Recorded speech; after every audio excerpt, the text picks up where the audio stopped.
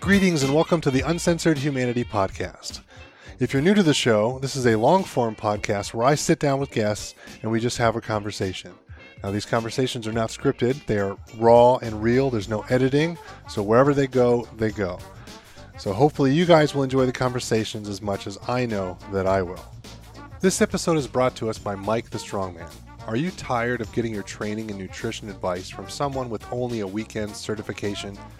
Then perhaps it's time to turn to someone with over 15 years of research-based experience. Mike the Strongman can help you with all your training and nutrition needs. Mike has a proven track record of getting results with his clients. Visit MikeTheStrongman.com for more information or email Mike at MikeTheStrongman@gmail.com if you're ready to take your performance to the next level. This episode is also brought to us by the Healthiest You Chiropractic Center. The Healthiest You Chiropractic Center in Strongsville, Ohio is dedicated to giving their patient community the highest level of healthcare. Their doctors have been trained on the newest and most innovative styles of chiropractic and rehabilitative treatments. From back pain to ankle strains, the Healthiest You has remedies for a variety of injuries. Are you looking to perform better in life and activity? Their team takes a wellness-based approach on health rather than only focusing on symptoms such as pain. Call 440-238-3338 or email them at thychiro, that's thychiro, @gmail.com for questions about becoming a patient. Now is a better time than ever to become the healthiest you. And last but not least, this episode is brought to us by CrossFit Strongsville. CrossFit Strongsville is a place where everyday people become heroes every day. Through qualified coaching, challenging yet modifiable exercise programming, and a supportive community unlike any other, members find a way to break through personal barriers physically, mentally, and emotionally. No matter what level you're at, from the very beginner to the elite, you'll find you receive great service from the moment you walk through the door, and we promise it will be one of the best hours of your day. Check out CrossFitStrongsville.com for more information and to sign up for a free one-on-one consultation with the owner, a 12-year veteran of the fitness and therapy fields. Okay, folks, on today's show, we have a special segment that we like to call American Honesty. And as always for these segments, we have our two co-hosts back with us today. And these are kind of quickly becoming some of my favorite topics because we all get to banter back and forth together. And it's just always a lot of fun. Today, we got into the topic of parenting, and it was definitely a great conversation. Hopefully you guys will enjoy. So sit back, strap in, and enjoy our conversation.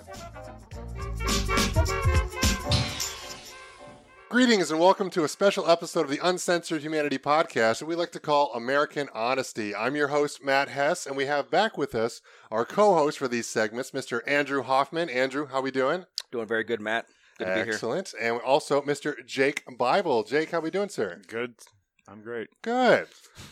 So we have a guest today, Mr. Cody Bellis. Cody, how are you doing this morning, sir? Doing just fine. And Cody came on the podcast because we kind of talked about him in the last American Honesty episode that we did. So he came on to kind of set the record straight a little bit. But but no, realistically, he just wanted to come on, and we're going to have, hopefully what we're going to have is a good conversation here this morning. So Cody, why don't you give the listeners a little bit of a background, a little bit about who you are, kind of what you come from, and kind of make yourself a little bit more relatable to everyone.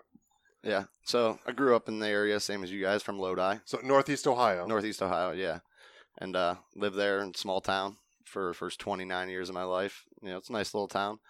2 parents, mom, dad, and a brother, and then some half-brothers and half-sisters. You know, very family-based on a farm. So I grew up on the farm lifestyle. So you were out like milking cows and raising chickens and all that kind of stuff? Feeding beef cattle and stuff. And okay. Then we got rid of the cattle and switched into produce, and we did produce for the second half. That's a hard life. Yeah. The animals were more too much responsibility. Can't go anywhere. Vacations, who's going to feed your 20-some cattle? I mean, a lot of people talk about that with dairy farms. You know, especially they say that's the worst because it's like you got to be there to milk them in the morning, milk them in the evening. You literally can't be more than 12 hours away from your house ever. Yeah, and the same with the food. You know, they fed, watered, pregnant ones. Sometimes my parents were on vacation. We had baby cattle, you know, and there was other people that had to come over and deliver this calf. So Yeah, I mean, do you normally call like a veterinary like for that? Like the no? Do you just figure it out? Figure it out. One time it came out breech. My brother-in-law had to reach in there and tie on a rope to the feet, just like in City Slickers, and pulled the cow out. The breech means they were born backwards. Yeah, backwards. And So the mom ended up passing because it was a hard labor on her, but saved the calf. And it's just one of those things, like growing up on farm life, like you can bring in vets and that, but you get expensive, and most of the time it goes pretty natural that the baby just drops out of the cow in the barn, and there again they lick it, and you just gotta make sure to keep the other cattle and the big steers away from it so they don't hurt it. Okay. Now, did you grow up there like your whole life? So you were born there. That is what it is. Did you move there later? I was born there. Okay. So that's, I was born, so that's all you ever knew. I was born into it. Yeah. Okay. I was born into it, and then my dad got tired of dealing with the livestock, so we just kept the horses and the goat and stuff, and then moved into produce. Like we both started a strawberry farm, and we planted 5,000 strawberries, but there's no money in strawberries. We figured that out real quick. 'Cause it was a learning experience, switching from cattle to produce. And it was a learning experience. We found the real money is in corn and green beans and all that. So we plowed everything under and redid it, with the money makers. And then we used to go sit and sell, like in Lafayette, right there, Lafayette Market. We used to sell, Litchfield Circle. Like little farmers markets and stuff? Yeah, or just side of the road, really? Yeah, just, in circles usually, or busy intersections. You just park, put up some signs, and that's what we did after school with my dad and stuff. He'd work all day, and then we'd come home, load up the truck with everything we picked, and go sell it. And that was cool. Did you go to like a regular? Did you still go to like public school, or did you homeschool? Or yeah, I went to Cloverleaf. Okay, cool. Yeah, so I went to regular Lodi Elementary, and then high school, and then I went to the Medina County Career Center. Okay. The last 2 years of high school. What did you study there? I studied building trades. Okay. It's a mixture of plumbing, electrical, and carpentry. So did you get into construction after that? Yeah, I didn't go into either of those fields, but I ended up getting into concrete. Okay. And I did concrete for 3.5 years off and on out of high school. As a foreman at a Modern Poured Walls company out in Wellington. I did that for a while, and then I left, did glass block windows for a year, building those for houses. And then work got slow, went back to concrete because that's what I knew. Did that for another couple of years, and then got into waterproofing through my brother worked there. Okay. And the guy who owned the company actually was married to my sister, so it worked out. I needed a job. I got into that, and it's union waterproofing. And now, explain waterproofing for people who don't know what that is. It's I do commercial big buildings, schools, hospitals, Cleveland Clinic, all those in the area. And we come in and they pour basement walls, and we waterproof the basement walls below grade. Now, how do you do that? Well, there's a lot of different systems. You have sheet, liquid that you roll on like paint and stuff. So you're literally putting a barrier between like the outside ground and the inside of the building, right? Yeah. Are you talking like also like the drainage around like the interior as well? No, like that's usually on other trades like the plumbers do drains and stuff. Whereas Okay. I'm just a certified applicator installer, like so I don't even labor. Like I usually don't pick up shovels or anything like that. I come in and I just waterproof. Okay. And so they pretty much prep the site for you. Yep. You come in, you either lay sheeting down or boards or what have you, and literally try to make that waterproof barrier so that you don't get a flooded basement. Yep. Sealing up the building. You want to create a barrier, as you said, between the dirt and the water outside and your basement wall, because you don't want your wall to take on water because it can weaken it over time. Exactly. Even if it ain't making it in, it's weakening your wall. Yeah, and this is also something that really only happens in certain parts of the country, because a lot of parts of the country, they don't have basements. Yeah. Like most of it's just slab on grade. I don't know the reason for that. I mean, maybe it's water just because they table. can't dig down, or Water table. Okay. Like, especially in Florida and all that, they don't even have cemeteries. They have tombs because it's so wet. in Louisiana and all that. I didn't think about that. You dig down 4 or 5 feet, you're like almost below the water level of the ocean floor. Yeah. Okay. If you go to New Orleans, like it's creepy because like you'll be coming into the city on the highway and you have the big city on the right with Superdome and everything. You look off to your left and it's just it's crypts, like tombs, mausoleums, all above ground. It's just because the water is so saturated in the ground, you literally can't dig down. Yeah. Oh, that makes sense. You don't want bodies coming up to the surface, obviously. That's what it would have. I mean, during Katrina and stuff like that, like I was in Louisiana like the year after Katrina, and it looked like a war zone. Like those mausoleums and everything that all just covered in just grime and the ground just completely saturated. Just look creepy as hell. Interesting. Yeah. Okay, so how long have you been doing the waterproofing? I've been doing that since, I'm trying to think, 2009 or something like that. So about 10 years now. And you're doing it currently? Yeah, I'm still doing it currently, yeah. Awesome. We also do above grade too. It's called air barrier, but on these schools and hospitals, they pay for it. And it's usually sealing up everything above the ground too with, sheet or liquid based. So because they can't afford to get moisture in the hospitals and schools because moisture creates mold. Yes. So that's very important. That's why we do it on them. We don't do it on houses and stuff like that because it's overkill and the stuff is. Yeah, it's one of those things like be nice to have, but you don't need it necessarily, right? Yep. Interesting. So, do you have any kind of fun hobbies or things you get into, or things you like to do outside of work? I'd like to read. I have my dog. Take my dog for walks and stuff, and I enjoy doing outdoor. Just like chores and stuff like that, cutting the grass. Working around the house. Like hiking, all that kind of stuff? Yeah, I like to do hiking every once in a while. I went to Tennessee a couple years ago and did like a 20-mile circuit, and that was a workout. Oh, yeah. With an 80-pound pack. I regretted. It's tough work. I learned very quick what's essential and what is not as essential when you're hiking. There's a reason why a lot of those, especially like the through hikers, like the Appalachian Trail, like who are out there for months at a time, like they cut their toothbrush in half. They'll save every little ounce that they can. Yeah. And like there's a good reason for that because it gets heavy real quick. Yeah, totally gets heavy. And then, I like just relaxing because I work out, outdoors most of the time, so... Yeah, that's the hard thing about the kind of work that you're going to do is it's not going to be a nice air-conditioned building where you're going in there and it's like, okay, yeah, I got some work and it's tough and you're working hard, no big deal. But it's like, no, it's unfinished basements and open to the everything else and you go in there and it's rough work. Yeah, so it makes your time off work. You're like, want to be almost indoors, like you said, air conditioning. Yeah, is very nice after a full day and being in the heat. Like I enjoy the summertime. It's beautiful out in Ohio. This time of year, it's starting to get warmer, but this time of year is the best time to work outdoors because it's comfortable. It's like a nice 60, 70. It's cool. It's crisp. Yeah. It doesn't beat you down as a person. I've seen it happen, especially when I did concrete. It happened to me a couple of times. Heat exhaustion. Oh yeah, when you just had to go sit in the truck a couple hours because I was about to faint on the job site. Yeah. Just 95-degree day. It's super hot with 6,000% humidity. It'll beat you up. Yep. Because they always say like out west, it's a dry heat. It's not as bad as Ohio. Like I get it, but 105 is still damn hot.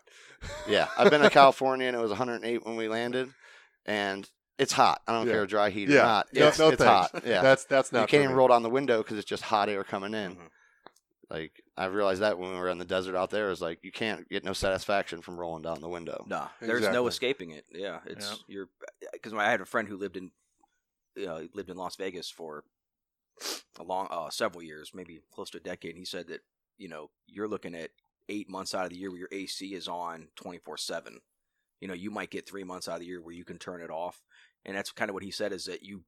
And I was like, well, it's got to be nice out there. You don't have to worry. You're not worrying about rain. You're not worrying about any heavy winds.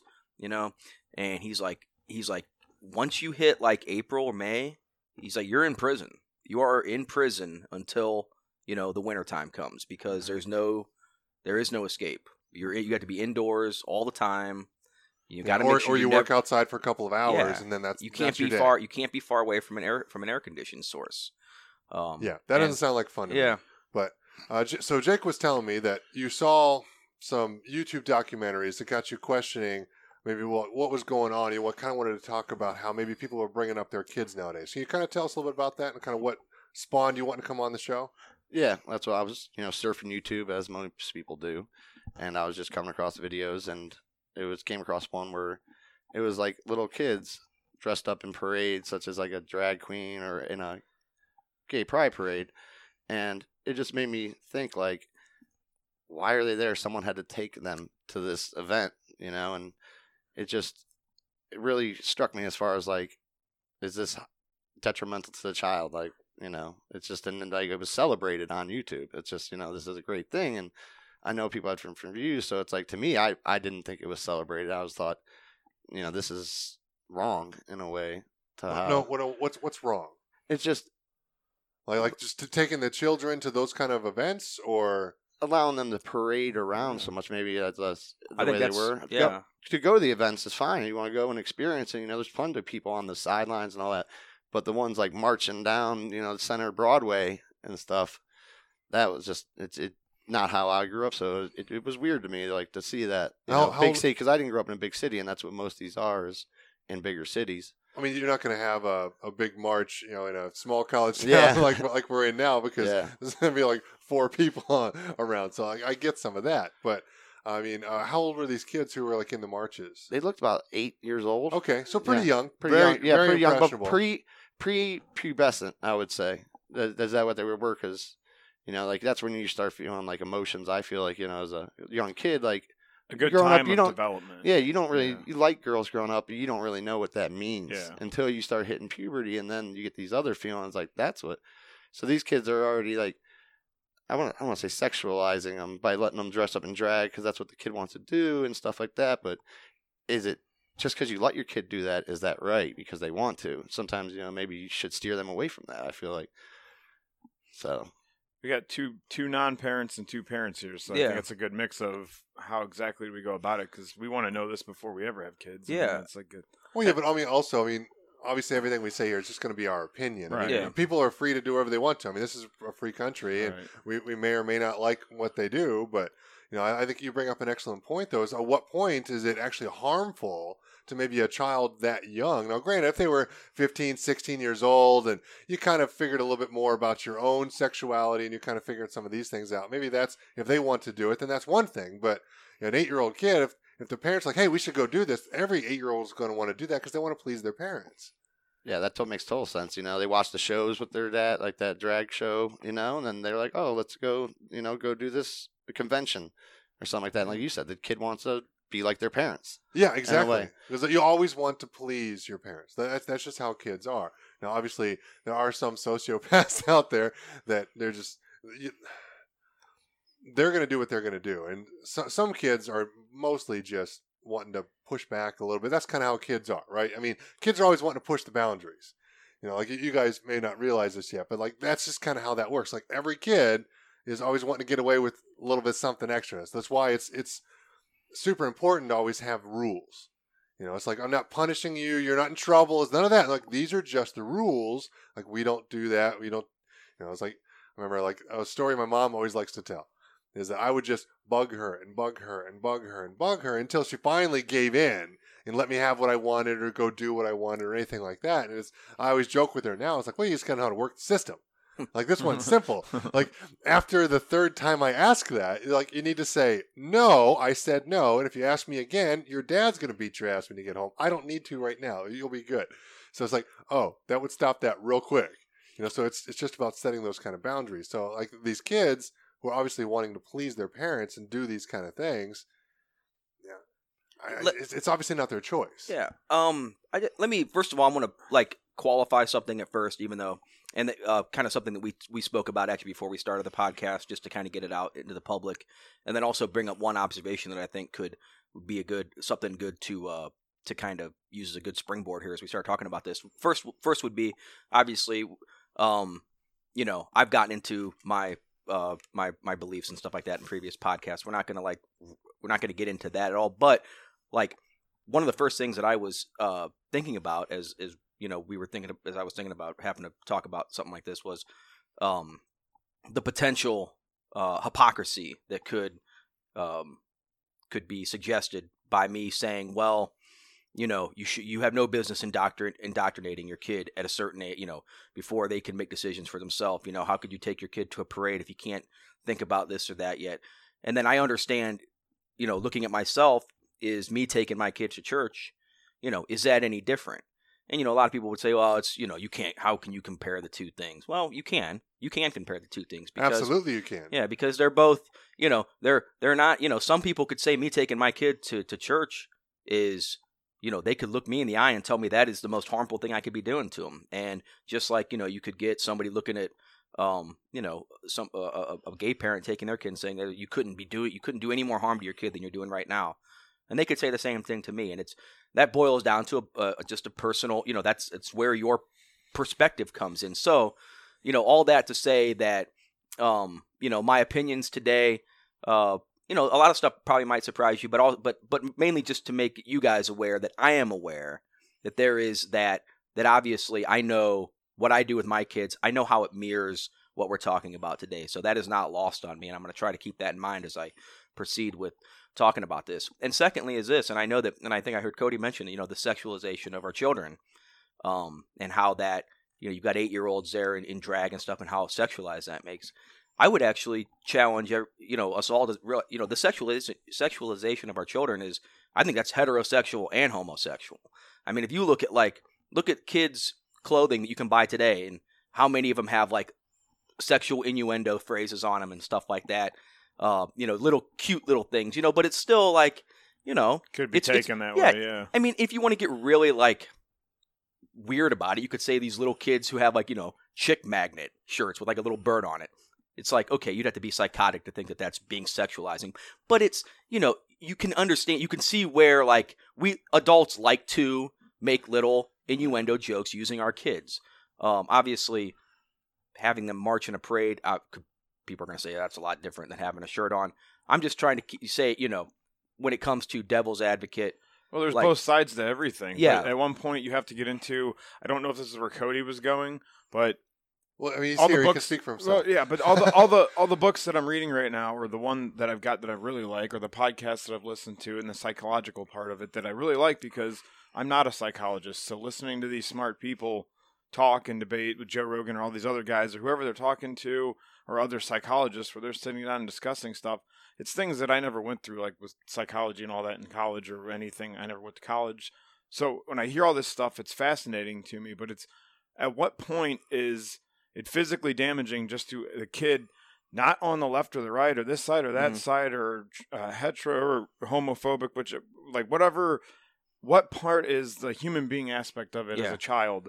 Is it damaging to their development and causing an issue? Because one, the parent is either that helicopter parent or they are shoving that kid in that agenda. Like, what point is it, like, you're not letting your kid be a kid and it's ruining their life? I think that the conversation then would have to start as to, we need to determine then what is the proper level. Right. In our opinions, in our minds, we could even, all four of us might have a different opinion of at what point should parenting taper off and decision making be left up to the child. That is, I wouldn't be surprised if we all four have slightly different views on where, that type of parenting ends and where we leave it up to the child. So, that's all stuff that we can, we can talk about. Well, that's why some of those psychologists that I've listened to, like just in their own opinion, I kind of agree with some of it, is they said at 3 or 4 is when your parenting of where you're making your kid do one thing or another should basically stop, because at about 5 years old, they start to remember certain things more and more. And that not stop parenting, I'm saying, but that would be kind of a bad thing. Yeah, you stop forcing shit down their throat, because, I mean, literally you have to feed them after a certain point and all that. But there's a certain point where the kids do start to do things like a 5-year-old that touches a hot pan on a stove and they burn the piss out of their hand, and then they realize right there, that little mark in their mind, they're not going to do that shit ever again. You can't, watch over them every 5 seconds when they're going to reach their hand up and swat it away, because then they don't know what that experience is like. And that's what some of these guys are saying. I watched a thing with Jordan Peterson. He's a psychologist. He was talking about, between the age of 2 and 4. Yeah. That's when, like, your kid learns things like, oh, I need to have good dinner etiquette, stuff like that. And they're like, by that, because after the time they're 4, they're like, do you want your kid to be someone that when you take them somewhere else, people are happy to be around the kid? Or is it more that the kid is annoying or something like that? And it's just like, wow, this kid is not behaved at all. Right. And they were saying between the age of 2 and 4, like you're saying, is very, like, they learn. Yeah, well, there's their things, social etiquettes learning, and all that. Yeah, I mean, there's things that even with, like, me growing up in a divorced family or whatnot, where you learn from your parents by them not actually telling you something. It's just because you watched it and you've seen it. But if people are taking their kids to parades and they're letting their kids celebrate, where, like, I'm not sure the exact video, but I've seen some where it's the little boy is basically walking around with a bunch of naked grown men. Yeah. And people want to call child abuse on all this other shit that's really like, is that really child abuse or not? And then you see this and you're like, oh no, that's fine. Like, Well, that obviously also depends on whose agenda that it fits. Exactly. Right? It's a very progressive thing, and Right. those are the people who are usually complaining a lot about different things, because I mean the squeaky wheel gets the grease. I mean it's like it's like the crazies on both sides, right? I mean most people I think in this country are kind of centralists. Right. They might be conservative, they might be liberal, but they kind of tend to be more towards the middle. Obviously, like the far right and the far left, they're the ones who get all the attention on the media. That's just what you see and what you hear. But when you actually go around and talk to people, that's not like the people that I encounter. Like, let me ask you this: like, what would you say if you saw, a bunch of, what if there was a big NRA parade where people had their 5 and 6-year-olds, marching with unloaded AKs and stuff like that, and AR-15s, and you've got 6 and 7-year-olds, with their guns. of course, you're going to get they're going to look at those kids the exact same way that a conservative is going to look at, these kids wearing, G-strings with other naked men. That's the divide that we're at right now. Is it's like some decisions that people are making are really angering right the people that aren't on, that don't think, and like Matt was saying, it's like there's getting less and less room for the center-minded person around here. Right. It's like pretty soon I feel like, you're going to have to pick a crazy one way or the other. That's what it just seems like the rational mind is getting squeezed from both sides right now. Is that kind of where you were going with what you saw and all that? What you instantly thought of? Didn't you say you had a story that kind of related to that too, or like a friend or something that?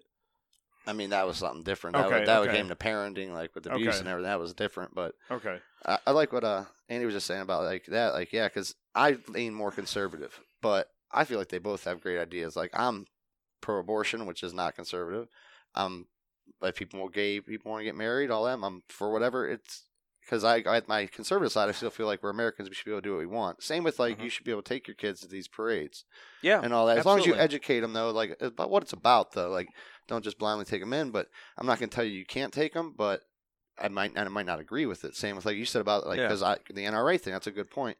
Like I would be okay with the NRA parade because I feel like it'd be educational. Yeah, but it's also like I see how a progressive person would be like, oh, you're indoctrinating them in the guns at a young age. And that's the thing is it's making them violent. Exactly. And at what point can one side look at the other and say, okay, look, you don't have to have your friend, your 8-year-old in a G-string with a bunch of dudes in leather. You don't have to you can talk to them about, hey, if you want to get into how sexuality differs and how, this is, it's okay to feel this way and this and that, and this is how mommy feels, or this is how daddy feels, or anything like that. 100% great. Same thing with, I should be able to take my kid to a shooting range without getting looked at like I'm, Adolf Hitler. Yeah. So it's like, at what point are we going to try to find the best in what people are doing instead of the worst? And also, at what point are we going to stop doing stupid fucking things like putting our kids in gay pride parades and, letting them mow down, targets of, drawn Middle Eastern people at a shooting range? Because I've seen that too. So it's like, at what point are we going to stop doing stupid shit?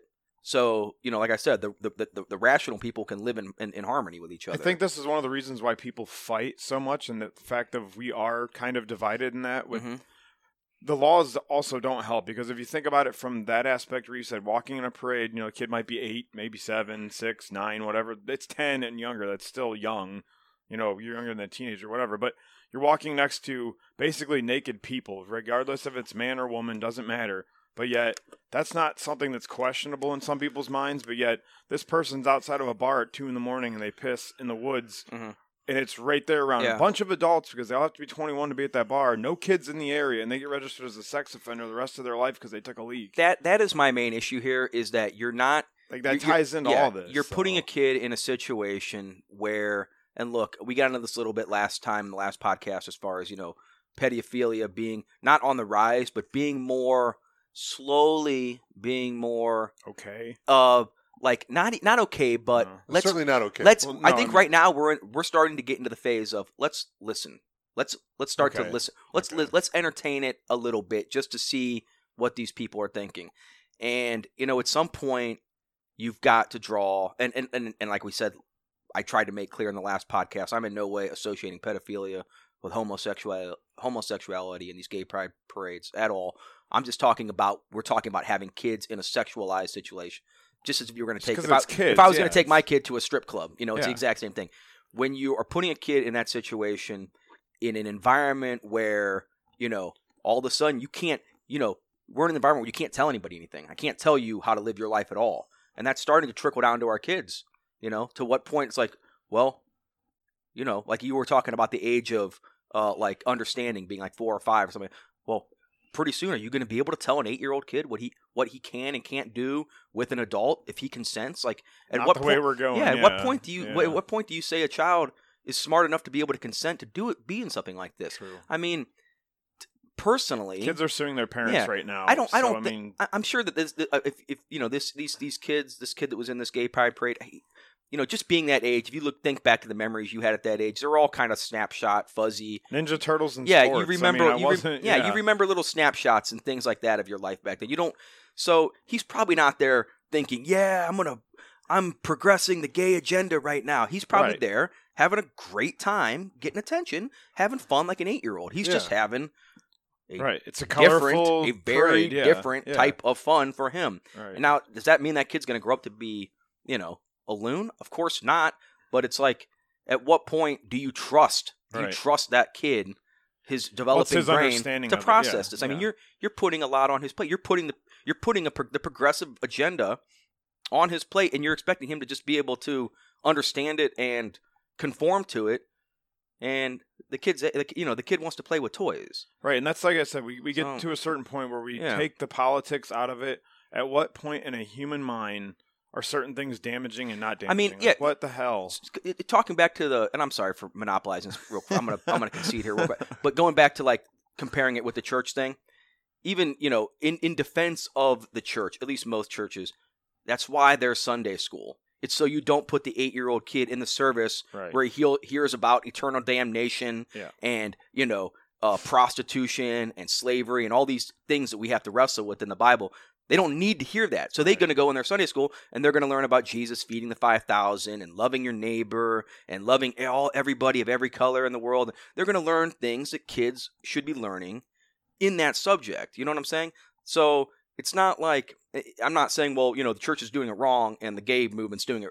I mean, it's doing it right and the gay movement's doing it wrong. But it's like, okay, at least, the church has somehow figured out that kids can still learn and appreciate something, but they don't need to, you don't have to start out in college when you're learning something. You can start out in a kindergarten level, even as an adult. If you're going to learn something new, you don't just go right to college calculus. You start with addition and subtraction, metaphorically. Well, yeah, but isn't that kind of the basic idea of what they're trying to do with a lot of these marches and say that, hey, we're all the same. Look, I can't. People have their own thoughts and opinions of what they want in life. But that's what I was saying earlier. I can't. First of all, I can't speak to what they're saying, but I can say this. Like, to me, now look, they may have already had these talks with their kid. I don't know, but it just seems like, I don't know. It just seems like that's kind of a big assumption to have a kid of that age in an environment like that. No, but I'm not even talking like the parents taking the kids to the march so much. It's just the idea of the march is that, hey, there are people out there who maybe are different than your standard, man and woman, if you want to take religious kind of person. I would say if you're going to take your kid to a march, something like that, it's no different than going to your Labor Day parade. Yeah. Okay. Yeah, you're gonna see some weird stuff, but that's all. Hopefully, the weirdness is all relative. Hopefully, people aren't running around half naked in the streets. It would be weird to a Midwestern boy like myself, But like to you go spend some time in the city for a little while, and all of a sudden nothing's weird anymore. Yeah. So it's like, I mean, those people are no different than us. They just do different things. Cody said with the educational from the NRA aspect, because he would see that, because that stuff too. That's also an educational thing if they take them to the parade. Again, you don't have to go and march in the parade and do all that stuff, but you can learn and do the educational aspect of it by sitting on the sidelines and watching or whatever else. Or even if you want to participate, that's fine. But you can also learn something like what you're saying. Yeah. As long as, at what point, again, we come back to this, is it cool for that little kid to be running around with a bunch of naked adults? I mean, that's just... And at what point are you using your child to progress your agenda? Yeah. Is that kind of where you were... I mean, a lot of it, I feel like right now, like the way this conversation is going, like it reminds me a lot of like what's on television and it might not be good for kids. Like, because I know that he was comparing it to religion, and you see shows out there like the drag queens. I can't think of the name, but there's a few of them out there. And so these kids watch these shows, and that's what they do it. But you don't see many shows like as far as like the religion based, like you were saying, like I mean, you can find it, it's there. You can find but it, it's hidden, Those channels, and usually those channels are skipped over very quickly because it ain't as entertaining to a kid as these like colorful, people with these big hair and all this. Because kids they love stuff like that. Yeah. The eccentric, it's fun. It's their different. Imagination is that seems like a cartoon to them, so they get into it. That's different than with church, and that's maybe it just has something more to do with I think like media itself is more progressive based. I mean, I've brought this up numerous times. It's like one of my favorite shows ever is Smallville. I love that show, and I've watched it so many times it's kind of ridiculous. And I love that specifically for one big reason is I love the fact that there is like a family values, like center to the whole show.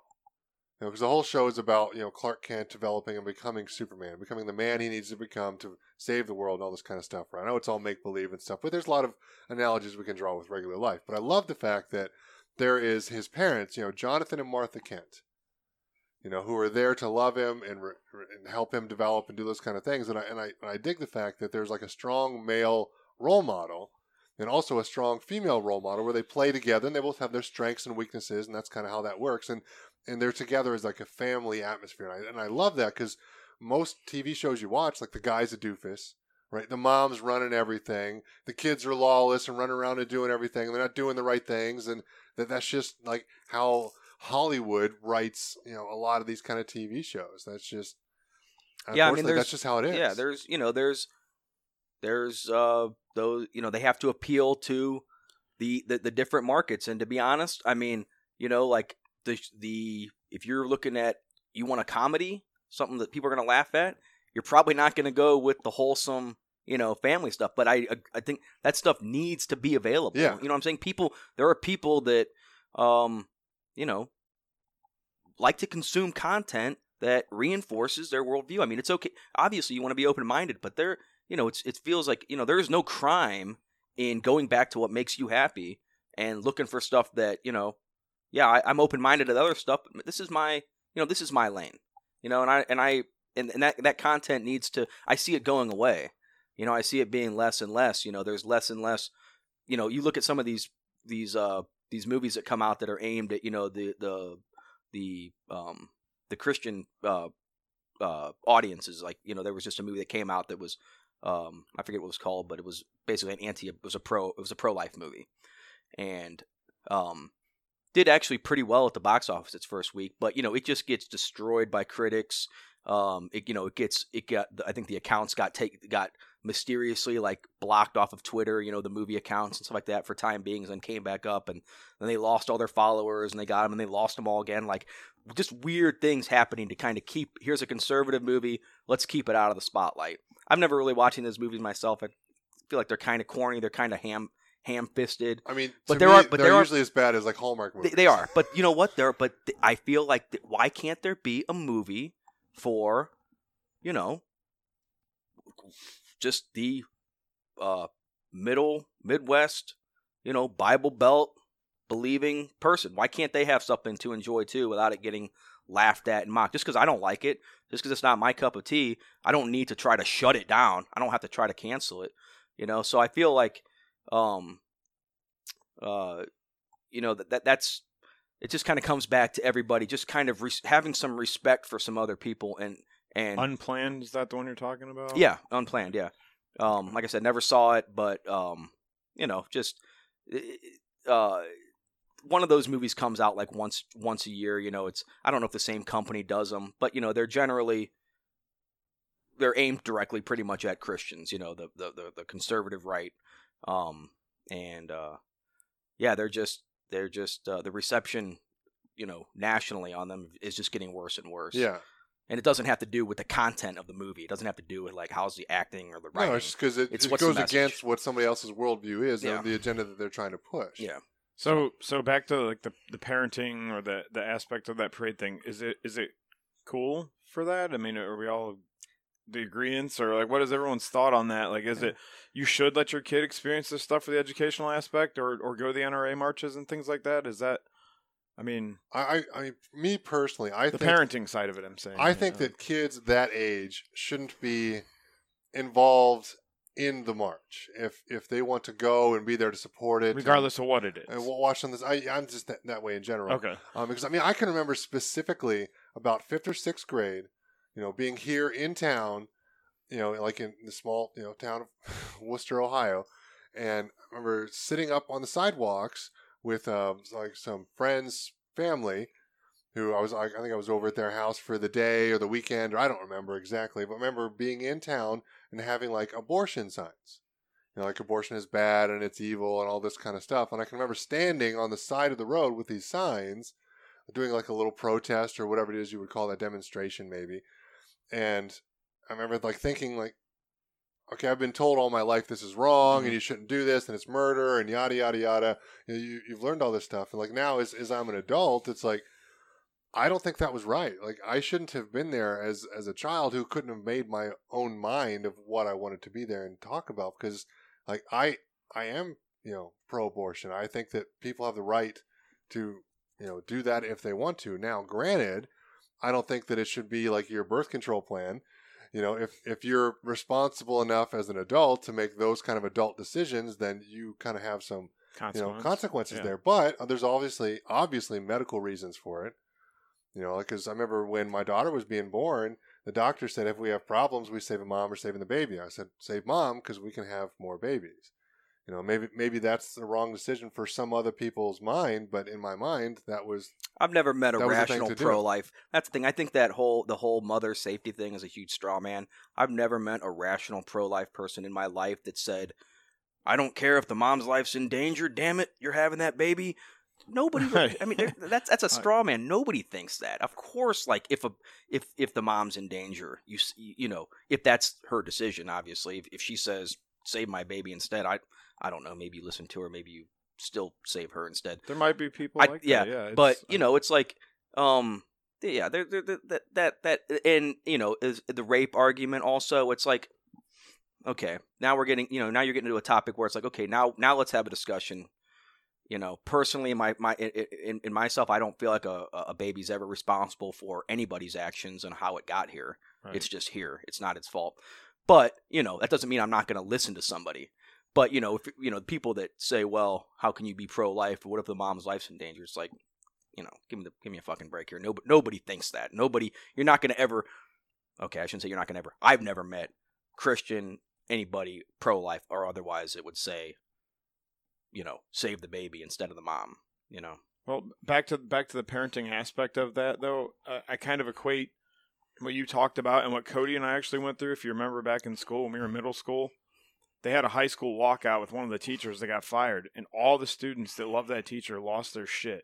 They just lost it. They'd planned this whole march and everything. I don't remember his last name. But so they were marching out like in support of this all guy? The high schoolers were marching out because they fired that guy. They planned a whole thing. There was like 9th grade. Was he like unjustifiably fired or I something? don't remember the whole story. Okay. I was in 8th grade. I was in middle school. I didn't give a flying hell, obviously, because I was in 8th grade, middle school. I wanted to go out to the back and play football or whatever it was. I want to get out of the room, yeah. Well, the more like family and friends that we had, like my older cousins that were in there that talked about it throughout, when you're not at school, and they were like, oh yeah, well the march is being planned for this day and blah, blah. And yeah, okay, we're doing it too. And then we had a chunk of us in middle school that were walking out the doors and teachers threatening that like, we're going to get suspended and all this and that. Mm-hmm. And if we walked all the way up to the high school, and some people did, and it was like that whole rebellious try to get away from the laws or your parenting thing. And you didn't want to listen to authority, and you just, like, that's what I thought about when you talked about the parade with the kid in it.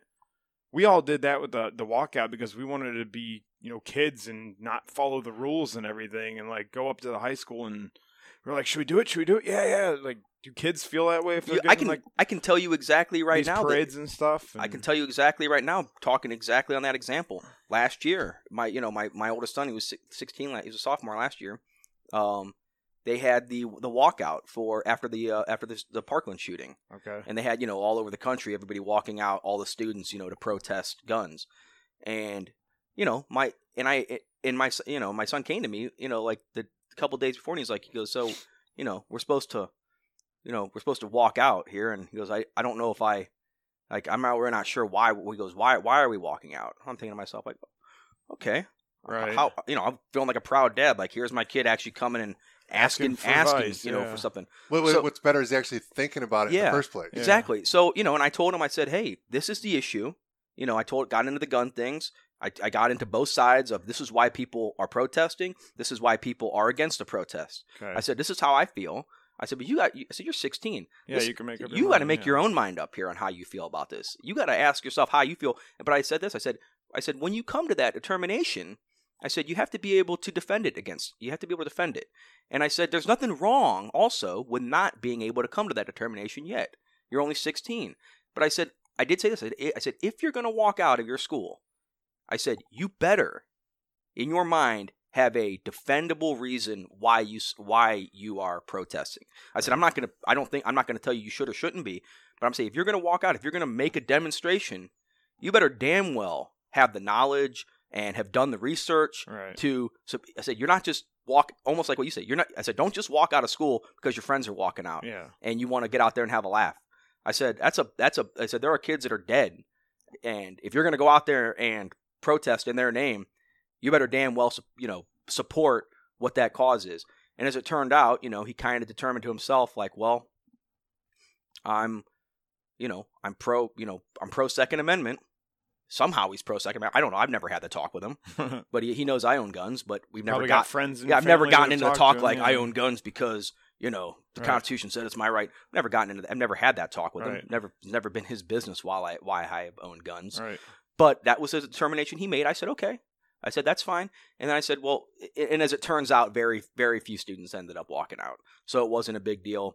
But I felt like that was like one of those things where it was a great opportunity for me to put that pressure on him. Like, hey, yeah, you're not an adult yet, but you are old enough to have an opinion. Right. You are old enough to make that opinion known. But lesson number one, if you're going to do something like that, you better be able to You better be able to back it up.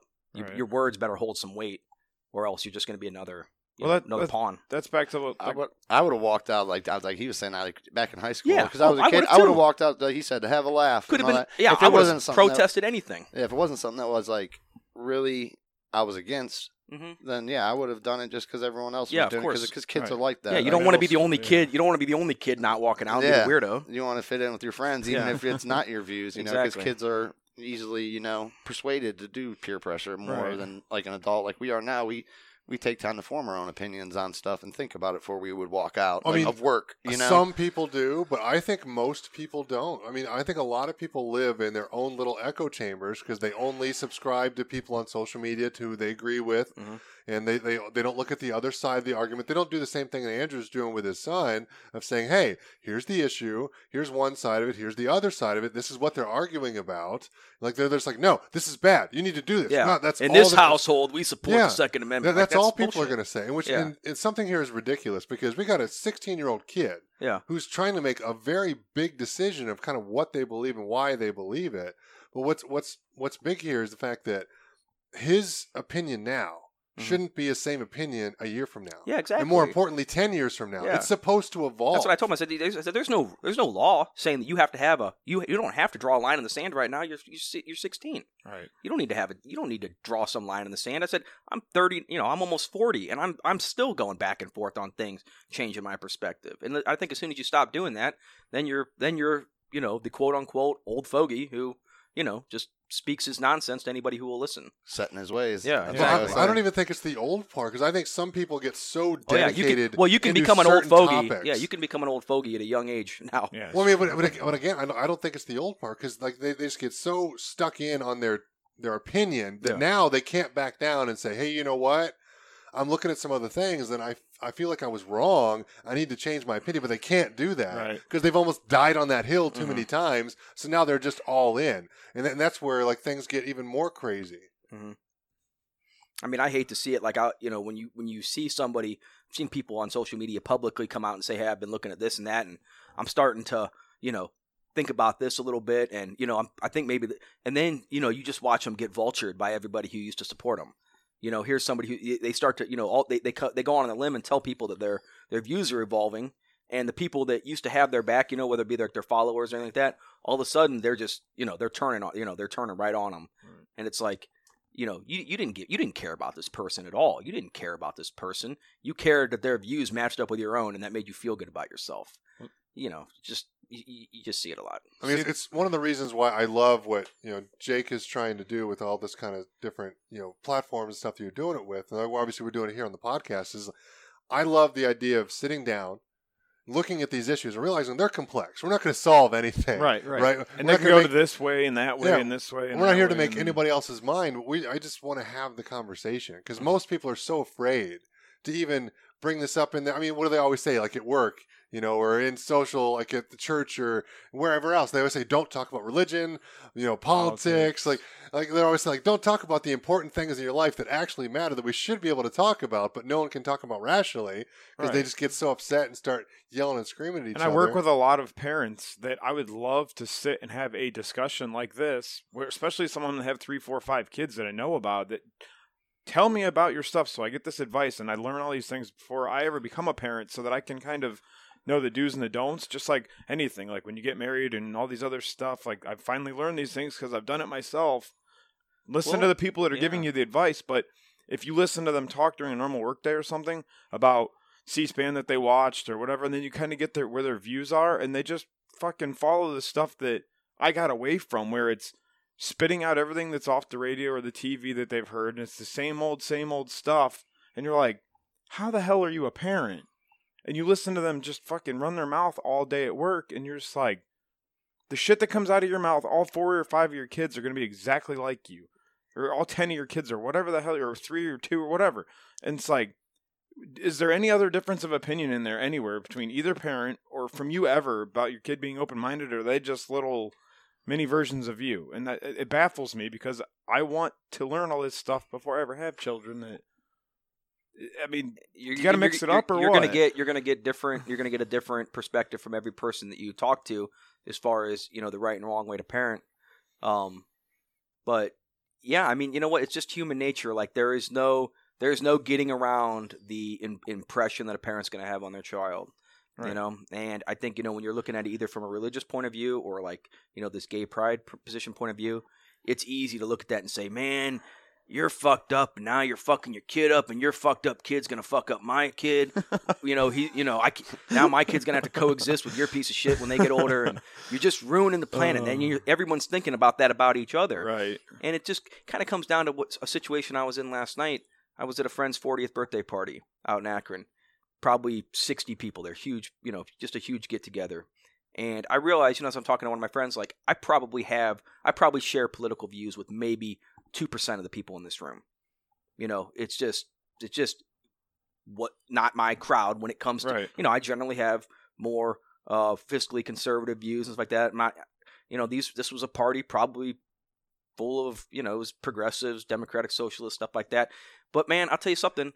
I had an absolutely fantastic time and had conversations with these people that I'm thinking to myself, man, if we were on social media, who knows what type of bickering back and forth we would have gotten into, you know, who knows what worst parts of ourselves we would have let come out. But it's like when you're in real life, when you're around these people, that stuff doesn't come up. You're there, you're enjoying each other's conversation, you find relatable things to talk about, you share a laugh, you know, and it's like, that's how society is supposed to be. I don't need to sit here and think about what this person thinks about, you know, this or that. It's like here's a person. He's got kids. I've got kids. He's married with a job. I'm married with a job. He's got a mortgage. I got a mortgage. You know, it's like when we just start talking about being, you know, well, not really young adults anymore, but middle age. You know, just kind of going through life, and you just realize, man, it's just at the end of the day, it just doesn't.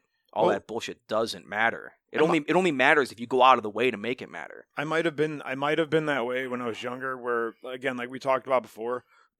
I was more set in my ways on certain until I started getting older, learning more stuff, getting more open-minded, all that. Like, I've had conversations with coworkers or family and friends outside of, you know, doing something like this where we know this is a set discussion where we want to sit and talk about these topics, where after something I said, I'll make a comment and they'll say, you know who the people are with the greatest parenting ideas? The ones who don't have kids. I hope, God, you never have kids one day. And I'm like, why? And like, you know what? Because you're going to ruin your little shits. Yeah.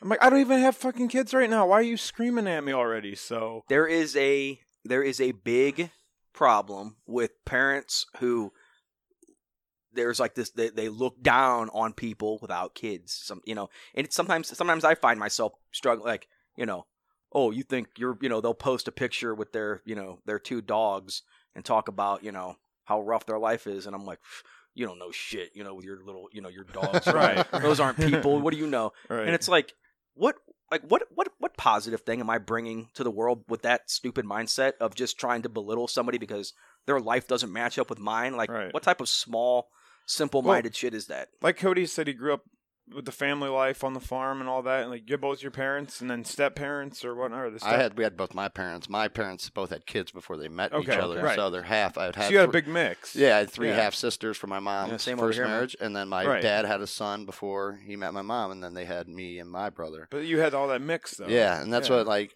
I have a dog, but I'm not sure if I want kids. Like even though because I've been around kids a lot. I have like 11 nieces and nephews. I know how much work it goes into having a kid. And at this point in my life, I don't know if I want one right now. Maybe down the road, that's what I want with my life. But it's a big commitment. It ain't just you have this kid and then a lot of people I feel like they have like, oh, I want to have a kid. And then they don't realize it's 18 years. And it's a lot of work. It's I mean, it's a lot. It's a lot of work. It's not like having a dog. Like, oh, you got to walk your dog. Like you shouldn't treat your kid like a pet. Like where, all right, I'll take care of you. I'll feed you, and I'll play with you a little bit. But there should be, more with a kid than, like a pet. Then it's just that's a big commitment. And I've seen it done right, and I've seen it done wrong. And some people like they have these kids, and then all they do is work, and they don't really watch them. They pass them off on babysitters. And my sister, it wasn't her fault because she had to work a lot as a single mom, but she was like that. She never saw her kids much because she worked so much. Yeah. They were back and forth between babysitters and my mom, and they spent a lot of time at our house with me and my mom because she had to work all the time to support her 3 kids that she never got time to raise them, actually, because she was a single mom working. And those kids, it was hard for them to adjust till later on in life. I noticed watching them grow up that they adjusted better when they got in a family setting. My sister remarried, and they had a stable home and stuff like that, and they were around their mom the more that they developed better. Instead of being bounced around and living off fast food and stuff like that. I mean, when you bring that up, I mean, one thing that, one thing I will kind of say here definitively, I know we purposely not said a lot of definitive things here because it's, it's not that type of topic, but I will say that I feel that regardless of sexual orientation of the parents, I feel like a child needs a man and a woman in the house. And you can call me old-fashioned.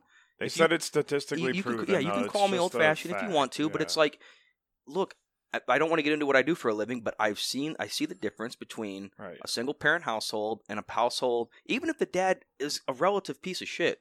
I mean, you've got to have and of course I've got, reasons for believing why it's set up this way as far as just my faith and stuff, but like that I don't feel like you have to have any type of belief in anything to just see the benefits of not only to see the benefits, but to acknowledge the differences between a mother and a father. Right. Like I think right now everyone wants to be like, well, a mom can do everything a dad can do, and a dad can do everything a mom can do. Bullshit.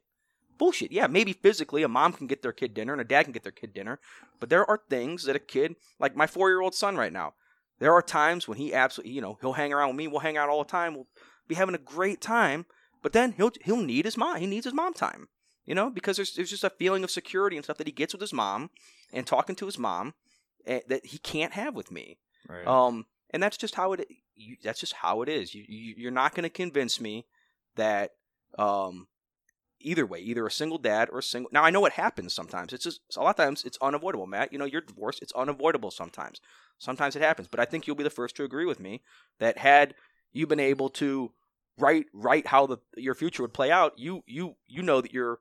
That a man, a mother and a father, I think, in my opinion, it just has an undeniable positive effect on a child. I mean, I definitely understand where you're coming from, and I know that a lot of people that I know feel a lot of the same way, but I'm not so sure that I completely agree. Now, I do believe that kids need a good, female and male role models in their life. They need that. They have to have that. I don't think they have to be in the same household because unfortunately I've not gotten to do that with my daughter. I wouldn't even necessarily say that there has to be a time quotient.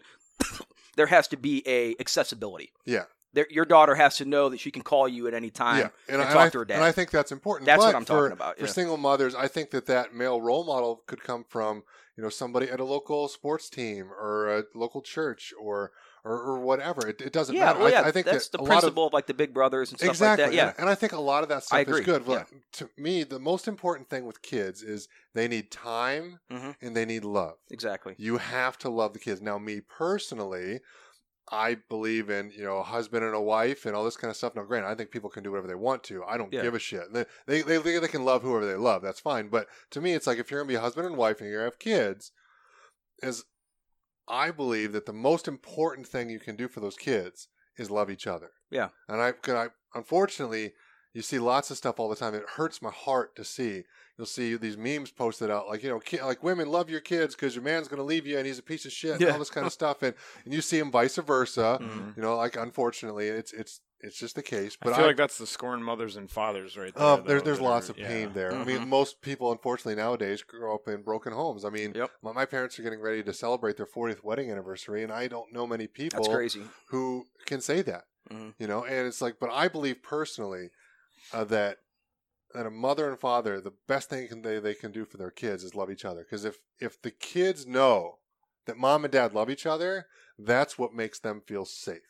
Right. Well, I grew up in a divorced home. Same. And my father, my real father, wasn't there. We only got to see him every couple weeks.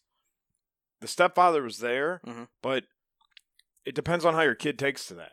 Yeah. Step-parents are all different. I mean, step-parents are great. Obviously, you get older, you might build a relationship more with them, but when you're younger, you look at them kind of as that's just mom's boyfriend, or that's just the fake dad, or whatever. Where it's not like, the same. It just no, isn't. and then you might not take to him, and you might not have, again, that male role model or that male leadership there that you want that one to take you out and tie a tie for you, show you how to drive a stick, shoot a gun, go do manly things, do chores around the house, fix certain things, stuff like. If you don't have that in your life, if your mom doesn't show you that, and you only see your dad every once in a while, like, you're never going to learn that stuff. And like, crap, I feel like I've never had a dad in my life, because even when I did see my dad, he was working, or we were doing something else, like playing sports, trying to have some fun while we're with our father.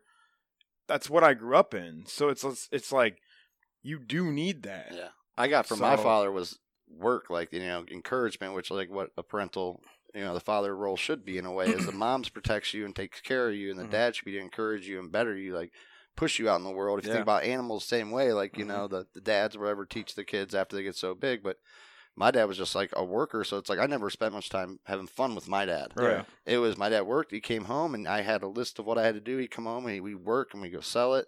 But you also worked on a farm. That's what you do and to survive. And we had play. Like, we would go on vacations a couple times a year, and that was like the play, But like when we were home, it wasn't like, like I don't remember much like playfulness with my dad. Like when I was real little, yeah. But then once I got like probably about 7 or 8, then when I was able to start taking on chores and all that, it was more responsibility for my dad and stuff like that. Like, you need to get this done or else. Like, see, I like what you said that there, because in my experience, I was playing with my dad when we were on the weekends, because we were trying to have some fun when we see him for a few days. And then when we were back with mom, we didn't have that.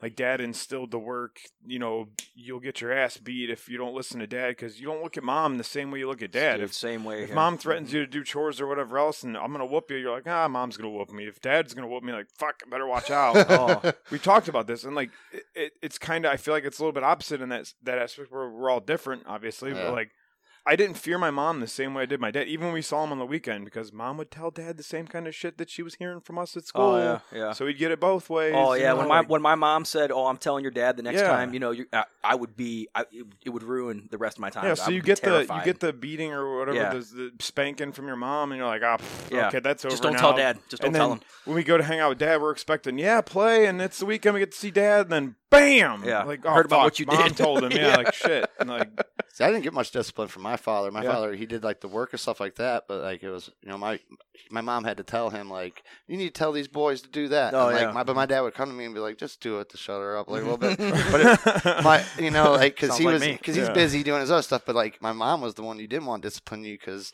she'd go out there and be like, go pick a switch off the tree. Yeah. We had a willow tree. Yeah. And if you didn't pick a good one, she'd tell you, like, you don't want me to pick it. Because she'd go out there and pick the whip. Yeah. I remember and my she'd mom go for your talking about legs that. and everything. Oh, my mom was my dad never really, like, physically punished us. It was more take things away from us because we didn't listen to my mom. And but there's obviously different kinds of discipline. Cause your that's dad what they were. They had different ways of discipline. Your dad did teach you a lot of discipline of going, working on a farm, like getting up early, working hard. You're working all day. You're working late in the evenings, and you're going to go to school and do your activities, do all that kind of stuff while you've got chores to do. Like, there's a lot of discipline in that you can take for the rest of your life. It doesn't need to be like physical, like punishment kind of discipline. Right. And that's what I feel like I had a lot different childhood than most of the people our age. Oh, for sure. Because my parents were so old when they had me. Like, my dad was 48 when he had me. Oh, okay, wow. My mom was 39.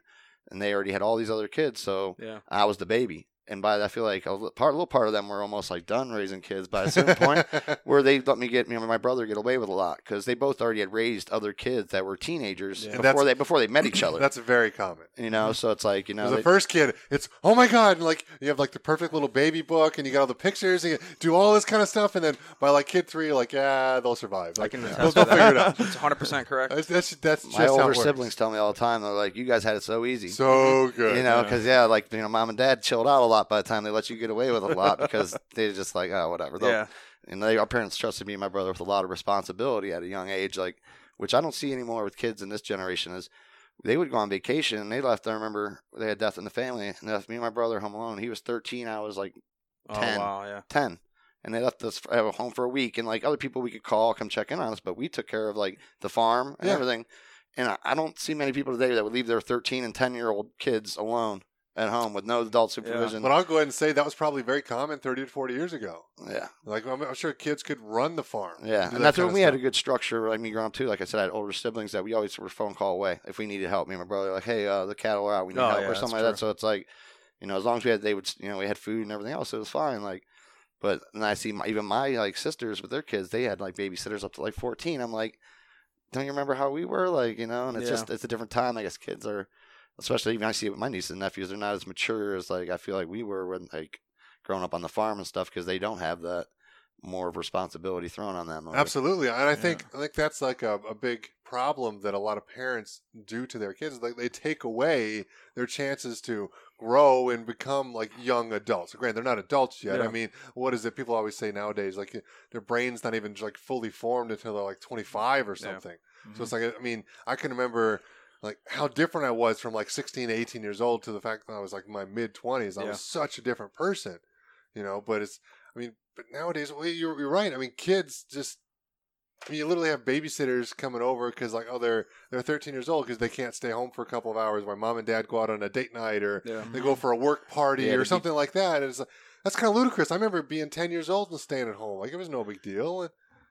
I mean, like I find that's one of like the toughest balancing acts, especially as my kids are getting older. I had that natural instinct to kind of like keep them in a bubble. It's like to keep them away from harm, but at the same time, it's like I know that's not doing them any favors at all in the long run. So like with my kids, especially with my my older son, who's 17 now, and he just got his license a couple weeks ago. I am more than happy to keep piling on the responsibility on him. And I've told him that too. I said, if you remain trustworthy and you keep making smart decisions, I said, then the responsibility and the privileges are only going to increase. I said, as soon as you if you lose that trust, so then it goes back down to zero and you got to re-earn it again. But, that's like one of those things. It's like, if I were to just keep him sheltered and say, well, you're not going anywhere unless this or that, it's like, then I'm really, what am I teaching him as soon as, I've only got him for a couple more years. What's he going to know when he gets out there? So, I feel like if I know where he's going, if I know who he's with, I have to have that faith. I have to know in the back of my mind that if he's dead set on disobeying me, if he's dead set on making a horrible decision, there's not a damn thing I can do about it. First of all, he's a kid. Yeah. He's going to. Yeah. But you can't stop it. So like if he's going out on a mission to go make bad decisions, then the best I can hope for is that he comes back safe at the end of the night, and if there's a lesson to be learned, hopefully he learned it. But it's how much shit have we gotten into that our parents still to this day don't know about and never will know about. Right. So it's like I have to have that mindset that I am not going to be able to police this. I'm going to have to give up control. I've got to relinquish control a little bit at a time.